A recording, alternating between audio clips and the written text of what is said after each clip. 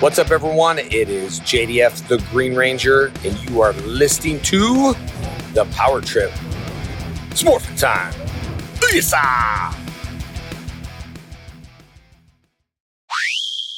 Taisaku Sentai, Pod Ranger.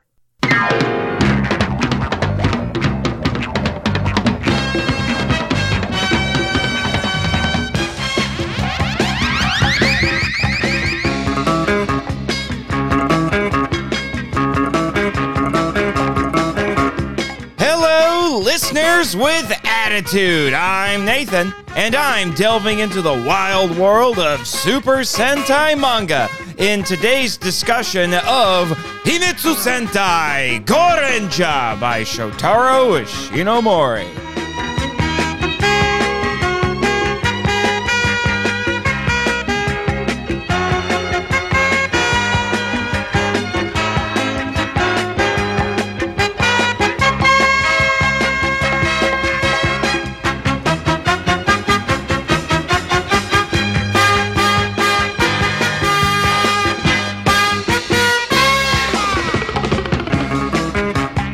Alrighty, listeners with attitude, you might be noticing that in a rare instance, actually I think this is the only time this has happened, you're getting a solo episode of The Power Trip with just me, because unfortunately Michael just wasn't feeling it with this manga, and then there were some other things that have been going on behind the scenes. We'll explain more about that a little bit later.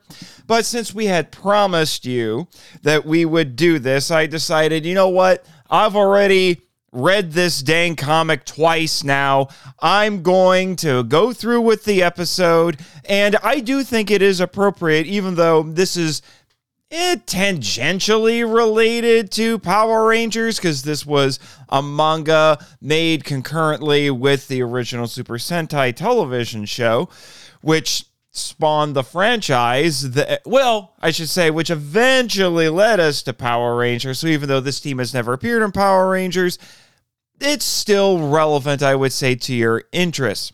And at the moment, weirdly enough, this manga, which was published by Seven Seas Entertainment, published and translated, I should say, who also, I might add, brought over Ishinomori's original Kamen Rider manga, which is twice as thick as this thing, because this book is about 450 pages. It's hefty. 'Tis a tome. Again, it is definitely relevant because this is the only bit of Himitsu Sentai Gorenger that you can get legally in the United States. This show has not been released yet, which I find kind of strange. But regardless, with introductions out of the way, let's get into that plot synopsis, and by that I mean I'm going to read you the back cover copy. Cue the epic rock music! An evil secret society called the Black Cross Army threatens world peace, and only an elite force known as the Earth Guard League, or Eagle, can stop them. After the Black Cross Army destroys the Eagle's headquarters across Japan, 5 young recruits survive. Hiding in a secret underground base, they are given enhanced battle suits that empower them with superhuman abilities, transforming the youths into an unstoppable squad to combat evil.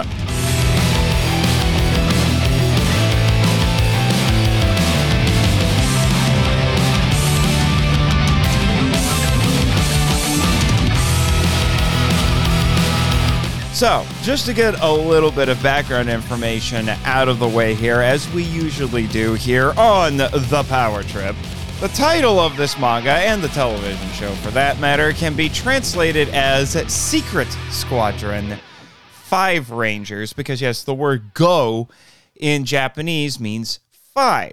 Although it should be noted, as Drew pointed out during our Car Ranger episode, it is Gorenger, not Go Ranger. Oops, I probably already screwed it up during this recording, and I might screw it up again going forward. But a little bit of background on Shotaro Ishinomori, the creator of this manga. Omori is a big deal in Japan. I would dare say you might be able to call him the Stan Lee of Japan. Well, no, not the Stan Lee. Not the Stan Lee. Osamu Tezuka, who we'll talk about here, he's the Stan Lee of Japan, but you could call Ishinomori, we'll say, the Jack Kirby? Perhaps, yeah, I think the Jack Kirby of Japan would make more sense. But Ishinomori was born in 1938. He was influenced by the early works of Osamu Tezuka, who was the creator of Astro Boy. That's why he's a huge deal. And he's considered to be the godfather of manga, Tezuka, I mean. That's why, because without Tezuka, we wouldn't have, well, basically anything in Japanese pop culture, I would say.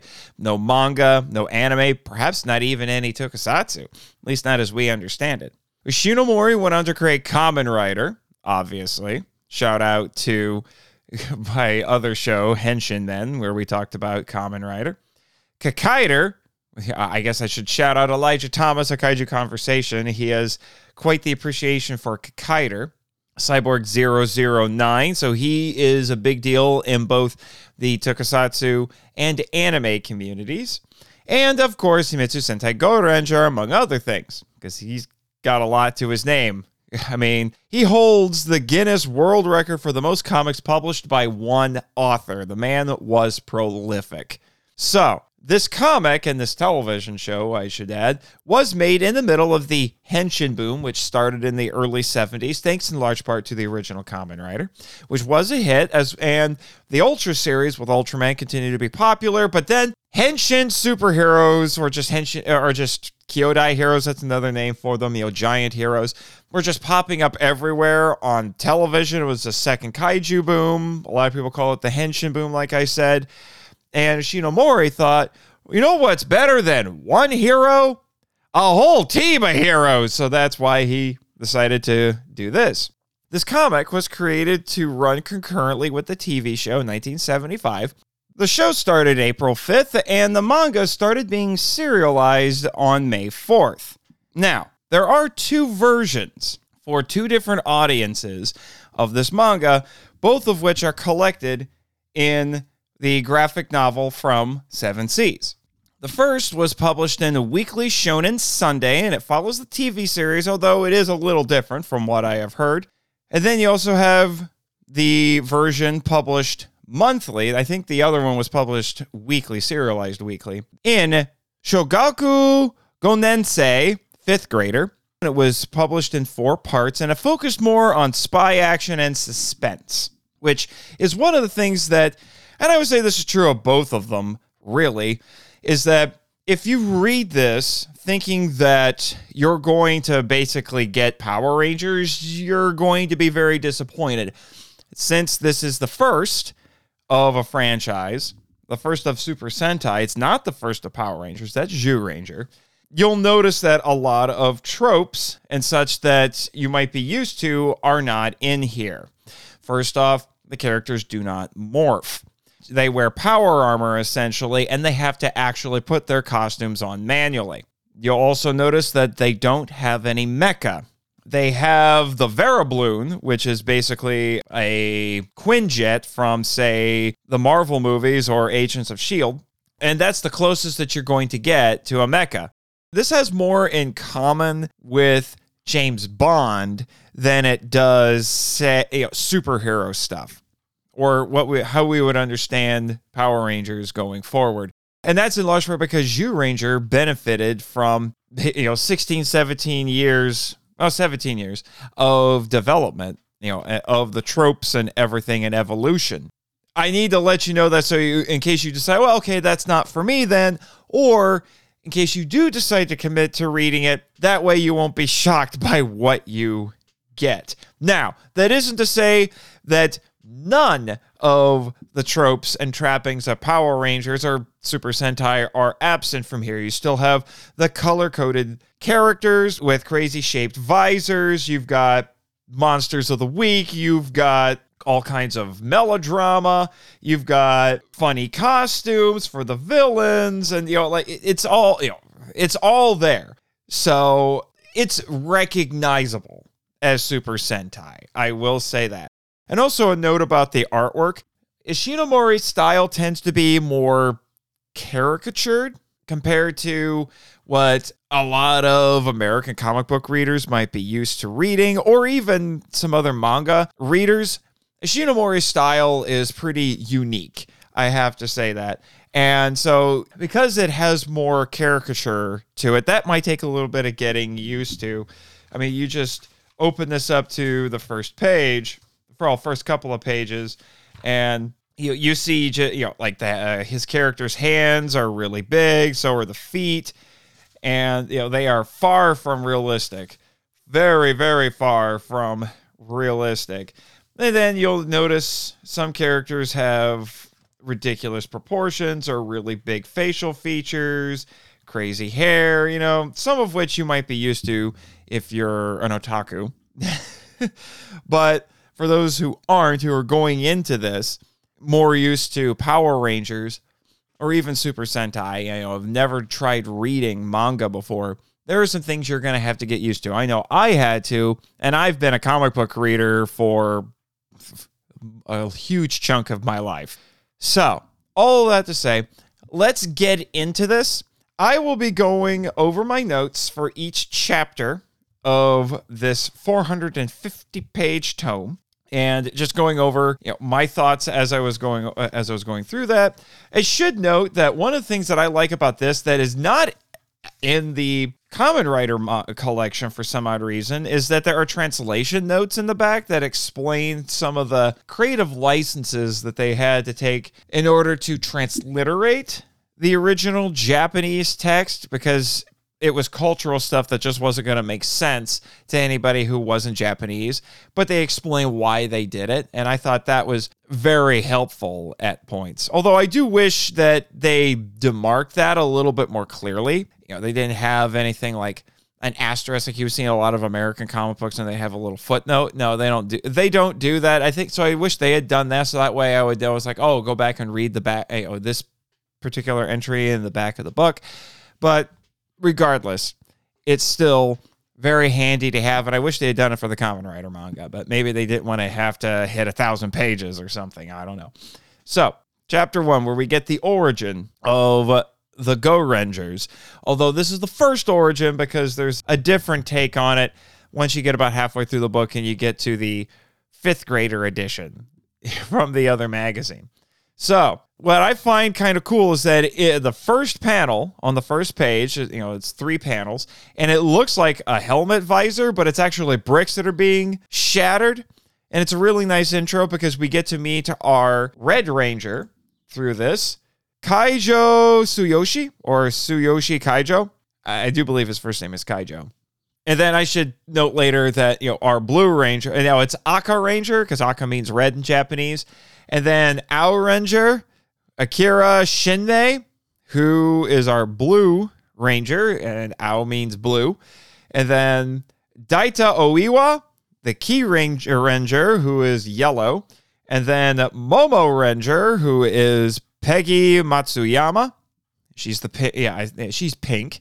And then our Green Ranger, Mito Ranger, who is Kenji Asuka.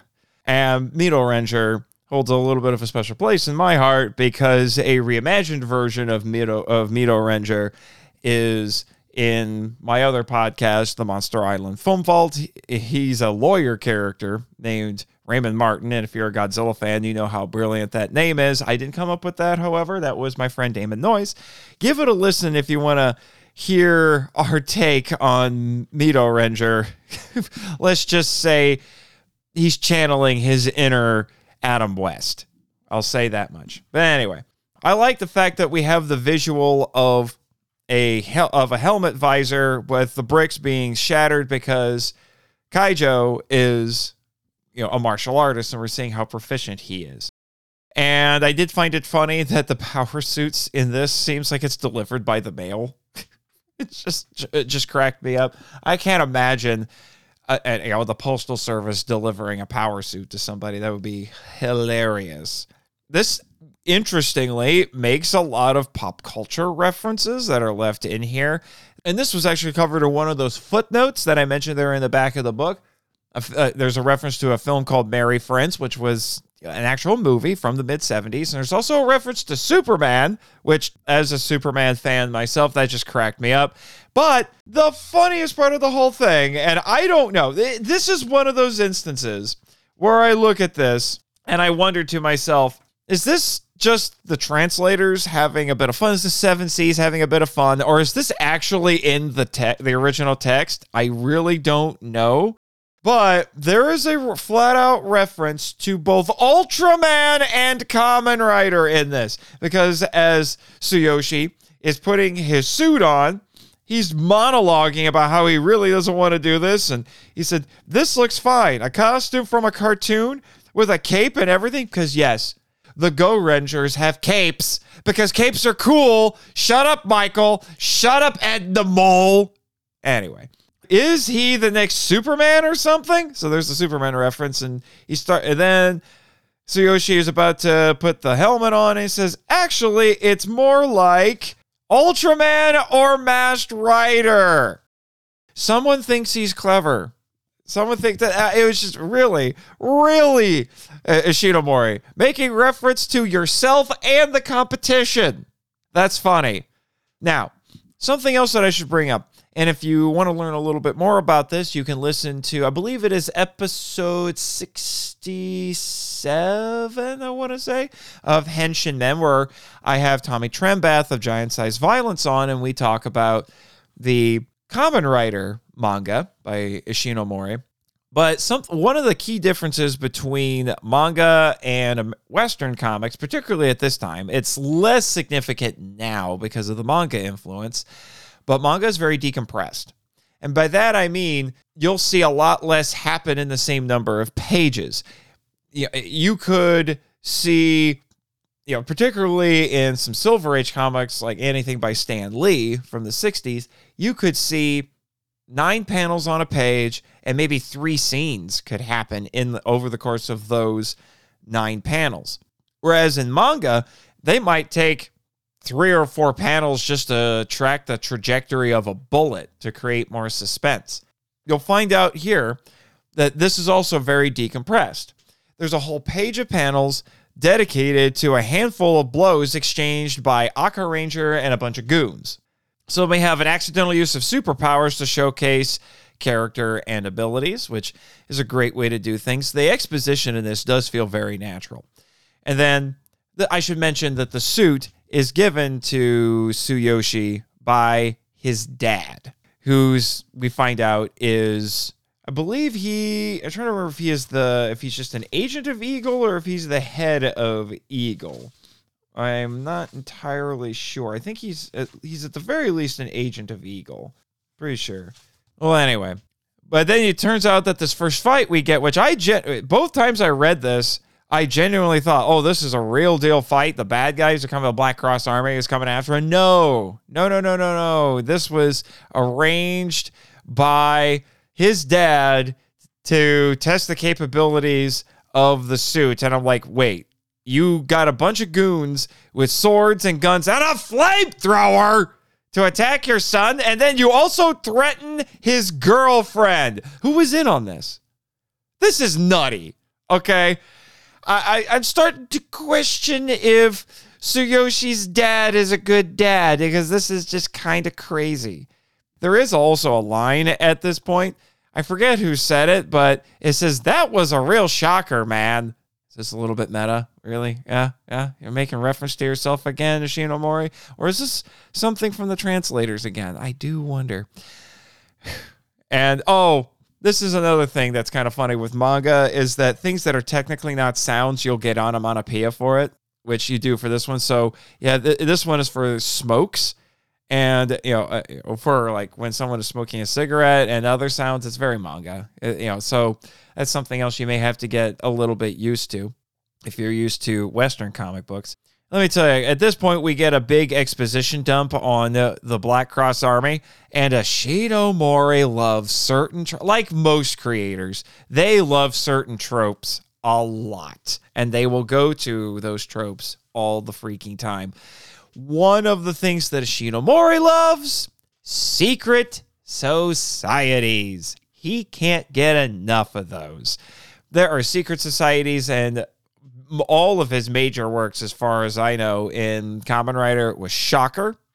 And we get another one here with the Black Cross Army. However, there are some key differences between Shocker and the Black Cross Army.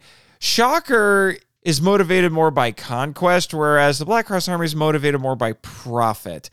And Shocker is meant to basically be remnants of Nazis who are, still trying to carry out, and they're almost cultish as well.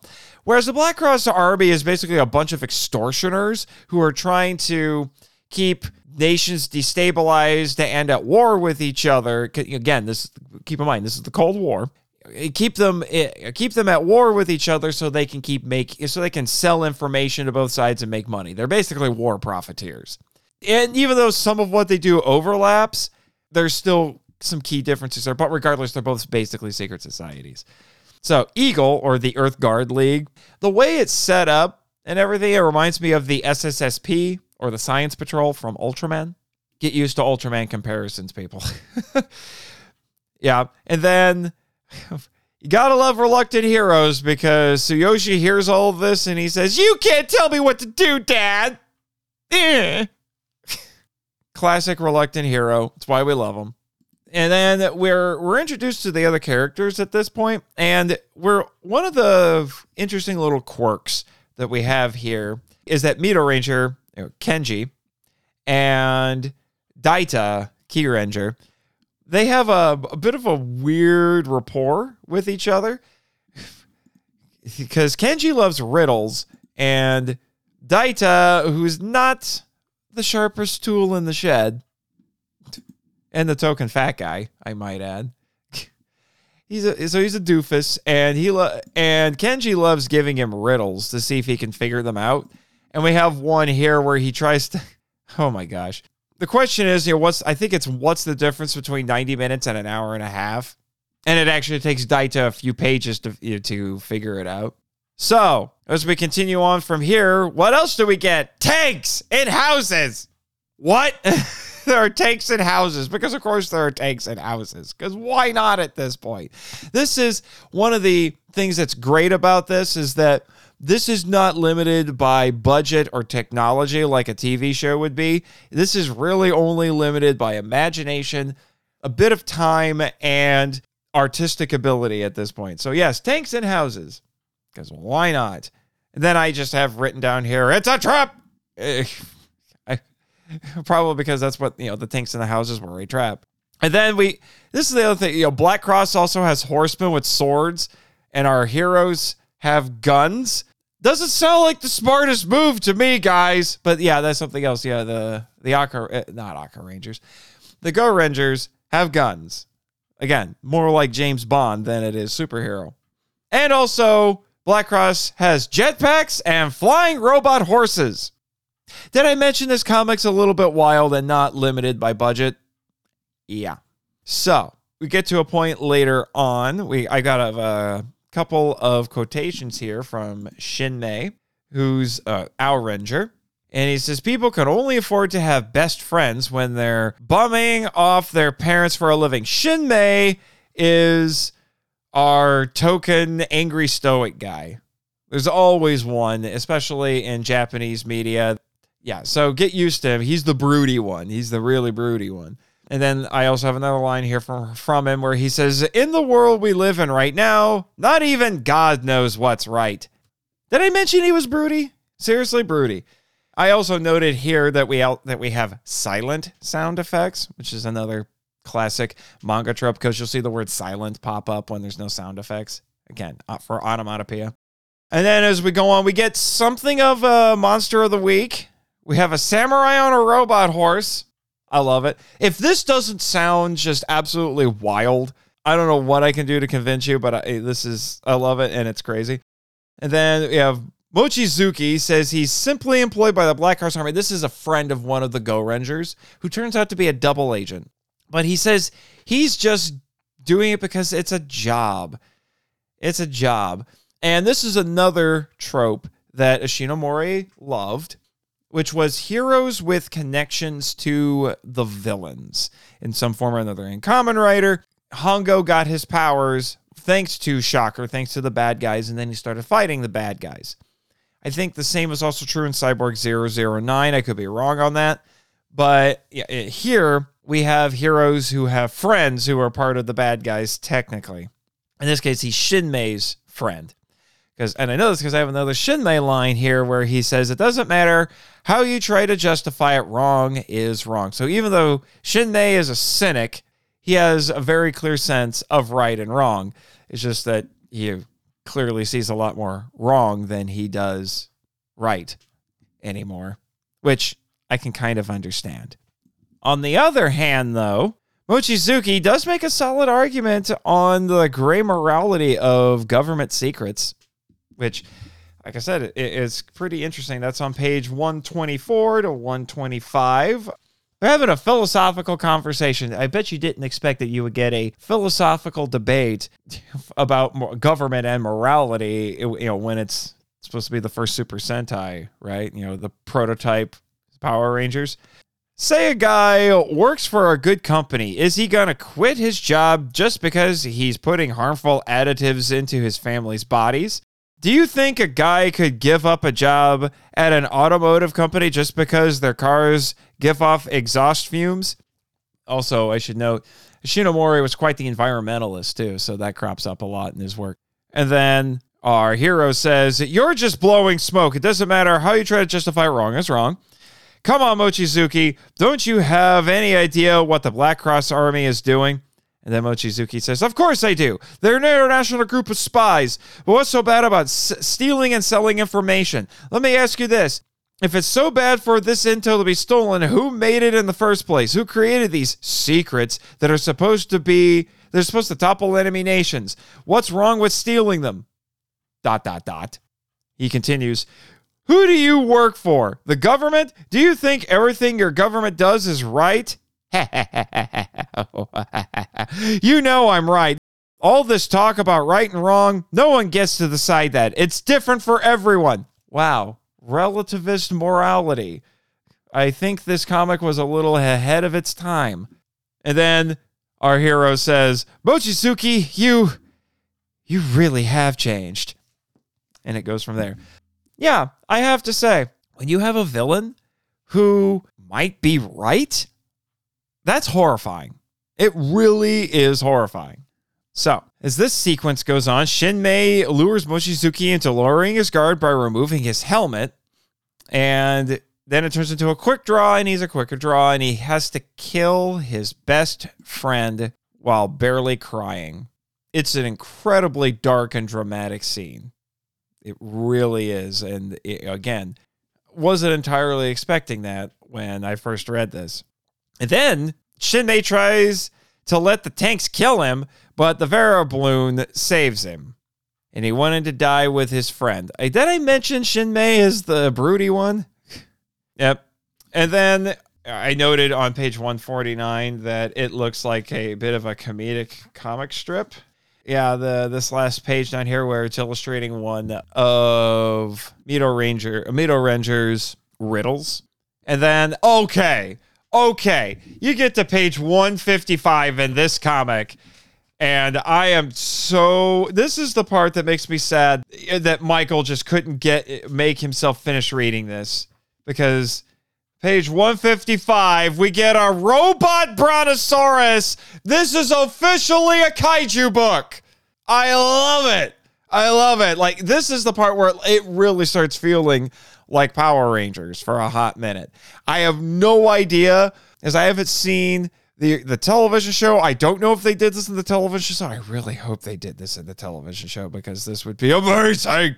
And then you get to the next page on this, and we get another one of these little references that seriously makes me wonder if the translators are just having a little bit of fun. So the robot brontosaurus pops out of the water, and then there's a boat off to the side, and the reaction from one of the sailors is, and I quote, "Ay, ay, ay, ay, ay, it's a dinosaur." Come on, guys, you threw that in there for the Power Ranger fans. I doubt that that's what was actually said. Maybe something like that, but you're just having a little bit of fun. They also then say it looks like Nessie.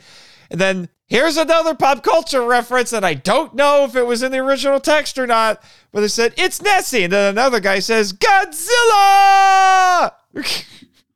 Call the self-defense force. I'd rather have Ultraman or even Master Rider.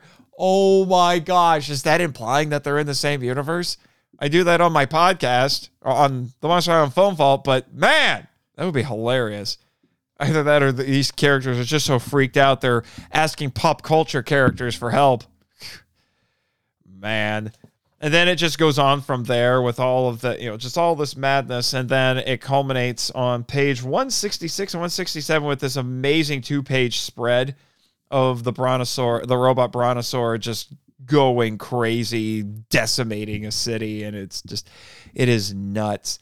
And then, okay, again, Seven Seas just having a little bit of fun, but there's a line here that says from Gorenger, where he says, "Let's send that Dinobot packing." Guys. Transformers reference now? A Transformers reference. Me, Grimlock King. Sorry, you knew it was coming. And I gotta make up for the fact that I'm the only one doing this. So bear with me, please. Oh yeah, and I'm looking at this, and that we're getting, here's the thing. The first half of this collection, there's no chapter demarcations. It's just one continuous thing, and it goes from one mission to another, and there's several of them in there, which is a little bit confusing, considering how, because I would have liked to have had some chapter breaks in there, and to see where, if this was being serialized weekly, where each chapter began and ended.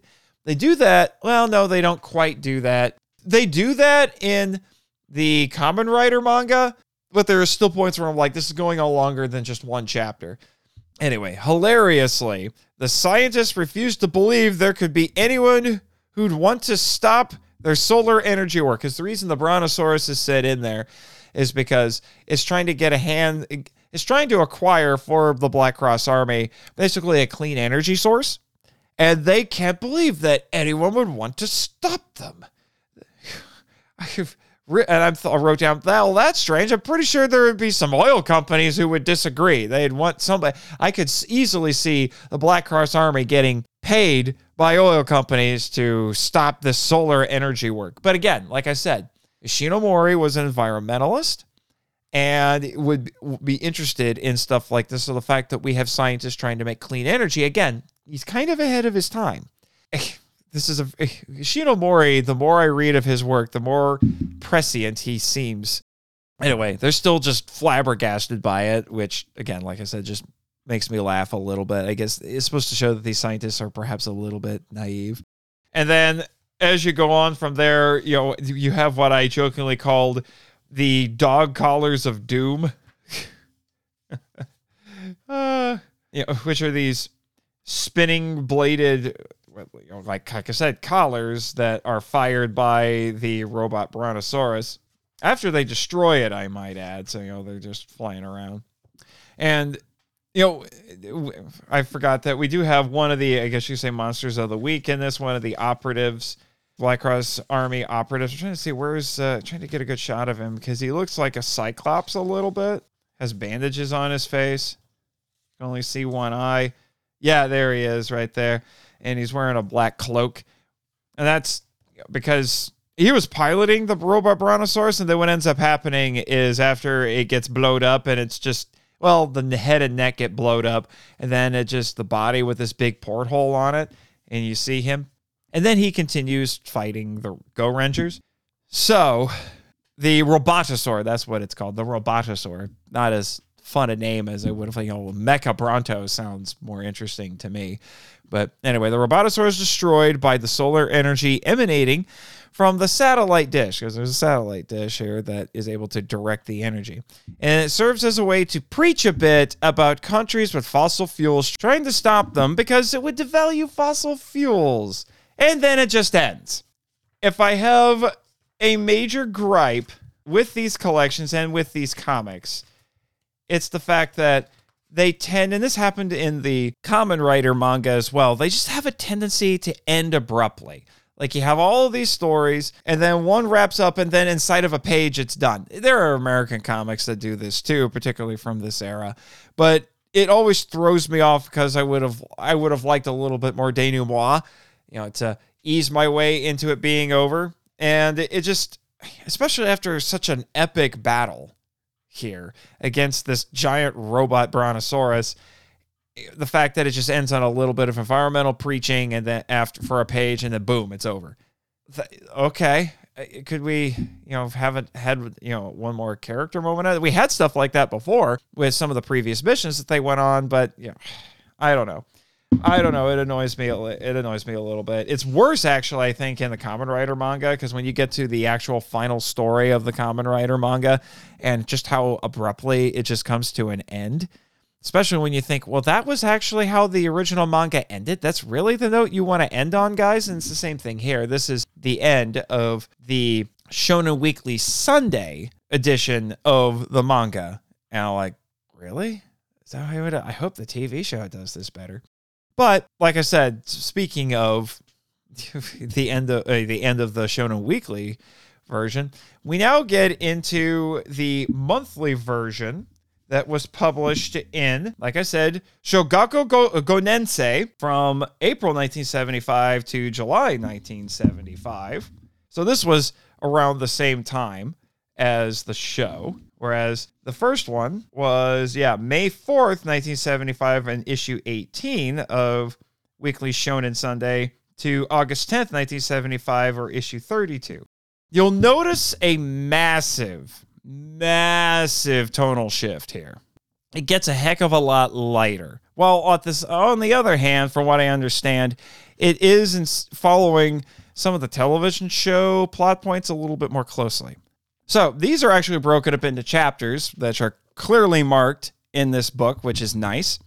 So the first one is Directive 1, and it starts like the show, so I am told, with Eagle branches being destroyed by the Black Cross Army. And then you have an Kaijo, Tsuyoshi, playing with an American football, which I found a little bit surprising. And then it gets a knife thrown at it while he's playing with it. So someone intercepts the football with a dagger. Nice job, guys. And I have to say, even though this is meant for kids and it's lighter by comparison to what we just read before, this is still strangely dark and violent for fifth graders. Something that I've talked about on Henshinmen, I think I've talked about it on Power Trip. Yeah, we've talked about it on Power Trip. All of my podcasts about how there's just such drastic differences in sensibilities between America and Japan, especially when it comes to children's entertainment.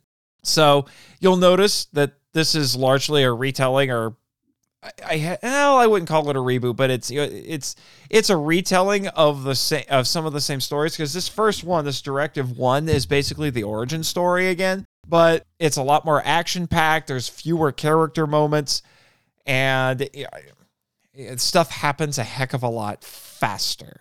This is more compressed by comparison, probably again because this was meant for fifth graders. And in a lot of ways, it reminds me more of American comics.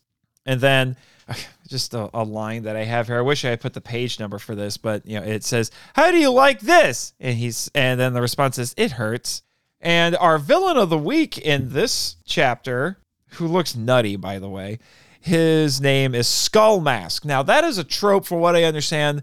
That's the naming convention for the villains in Gorenger, is that it's always something mask, and you see that a heck of a lot more here than you do in the previous section.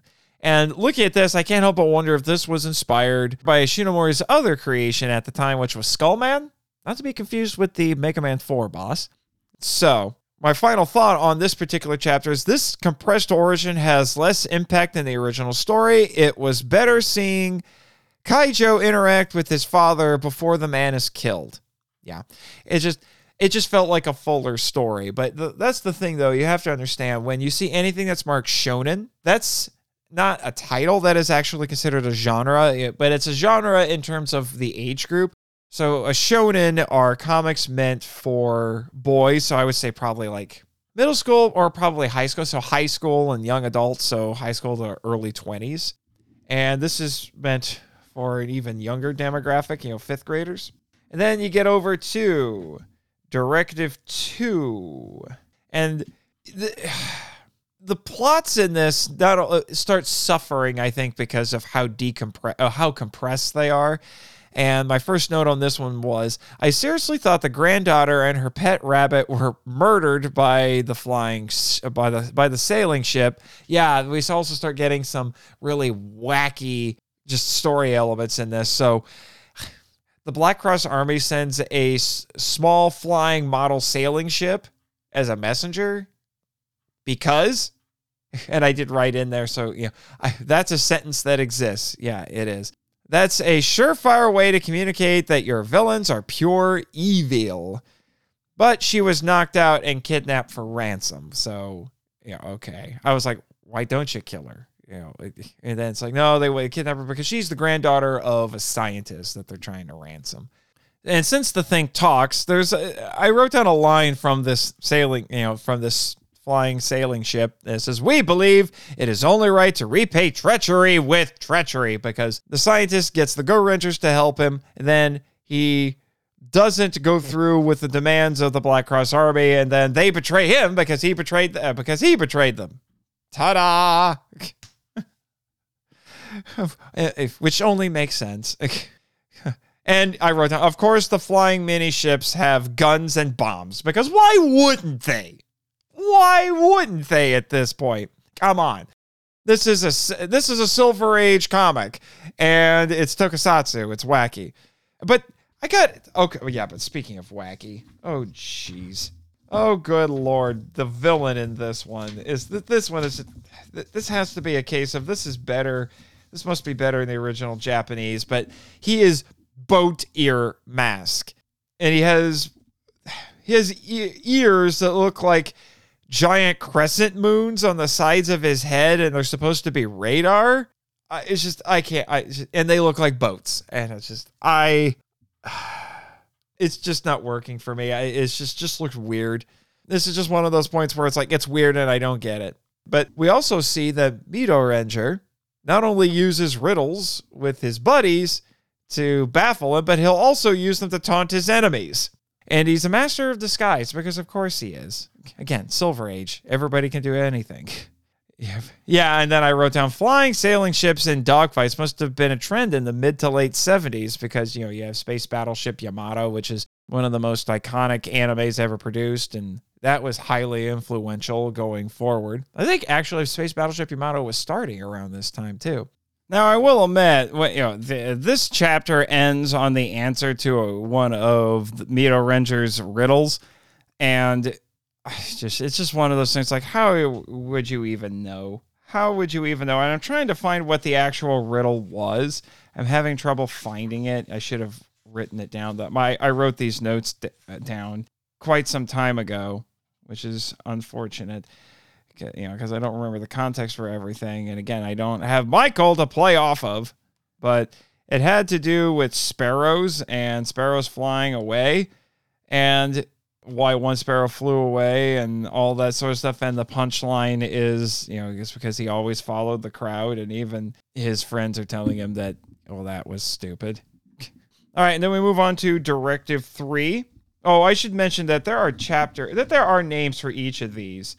I should mention those. So Directive 1 is rallying under the Gorenger flag, and Directive 2 is titled The Flying Devil Ships, and then Directive 3 is Trapped in the Mirrors, which made me think of Mirror Man, who was a henshin hero created by Tsuburaya Productions in the early 70s.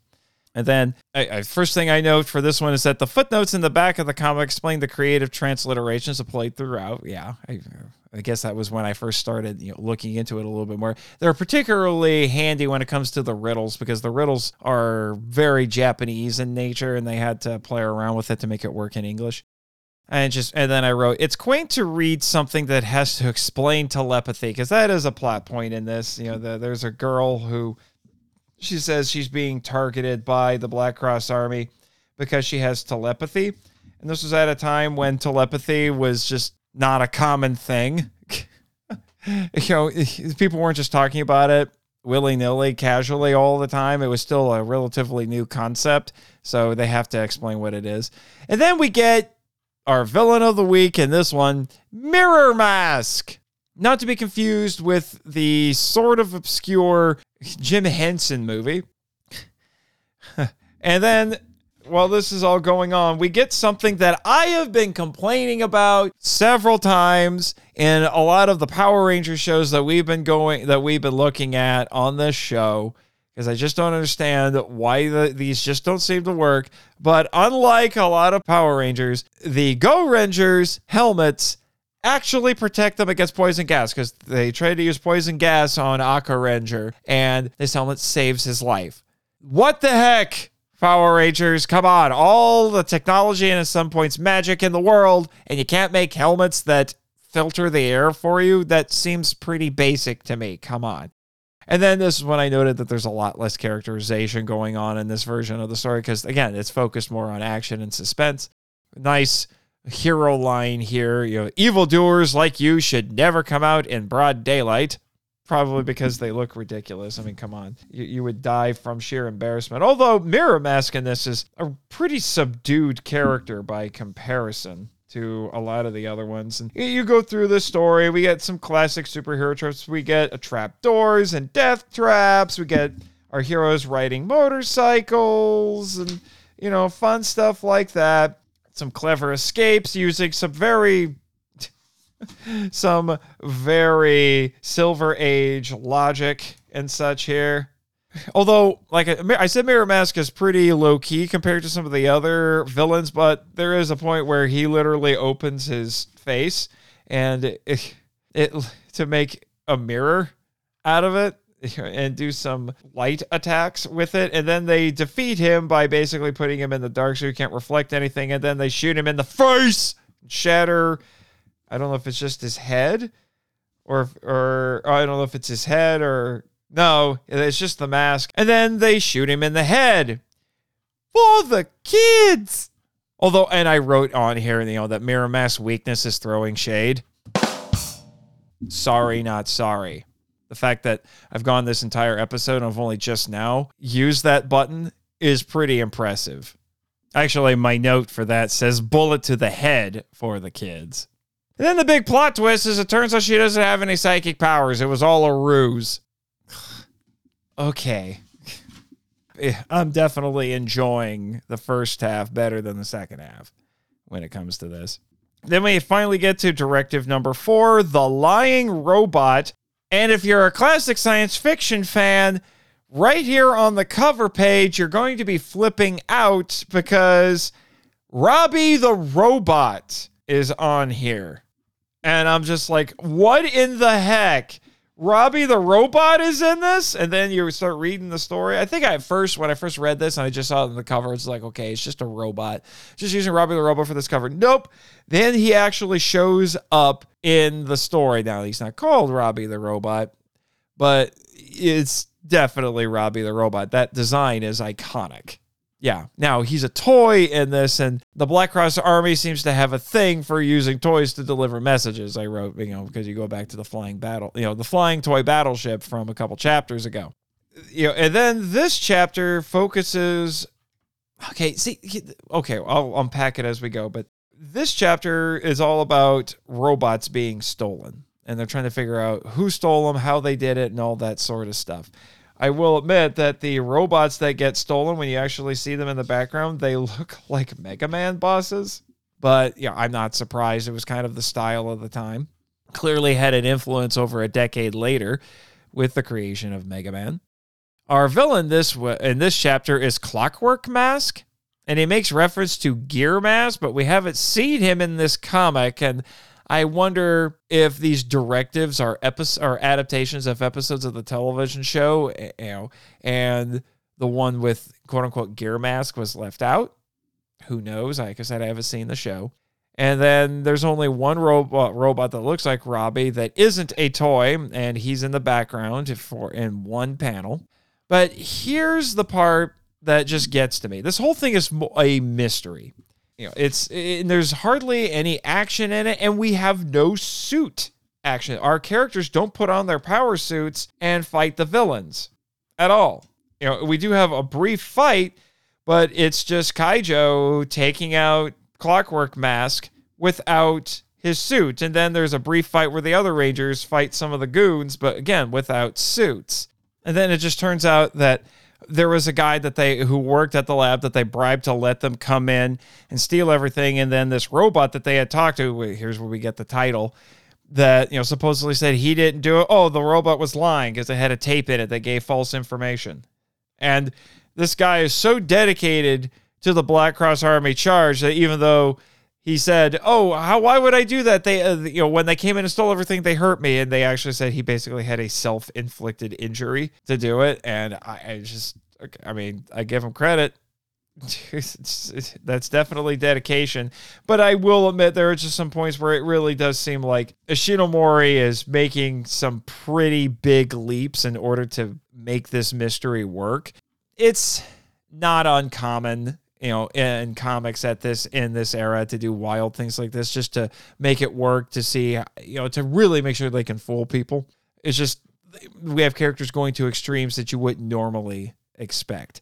But remember how I said that it seems like these comics have, from Ishinomori, seem to have trouble with fast endings. We get that here. The mystery and subversion with it not being the Black Cross Army is nice. So yeah, it turned out it wasn't the Black Cross Army. I'm sorry. They just assumed that it was. It was really just this guy trying to make money.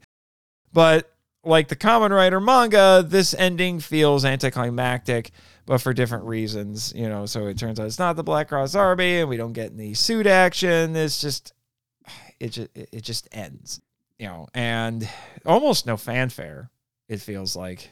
So I don't know.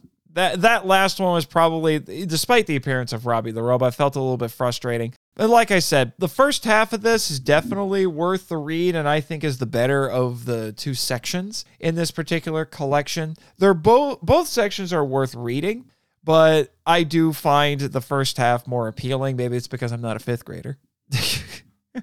I don't know. Maybe you can, some of you listeners with attitude, if you have kids, particularly those who are about 10 years old, maybe you could buy this for them and have them read it and see what they think of it, if they prefer the first section or the second section. Write in and let us know. I'd love to find out. Leave us some comments in the Power Rangers Legacy Facebook group. Let us know. But anyway, that is the Gorenger manga.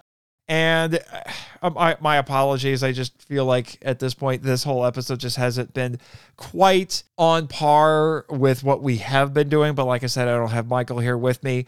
And these notes are a little bit old, and I have to reference the book to remind myself what I was trying to get at. I was expecting to record on this manga a lot sooner after rereading it than we are right now.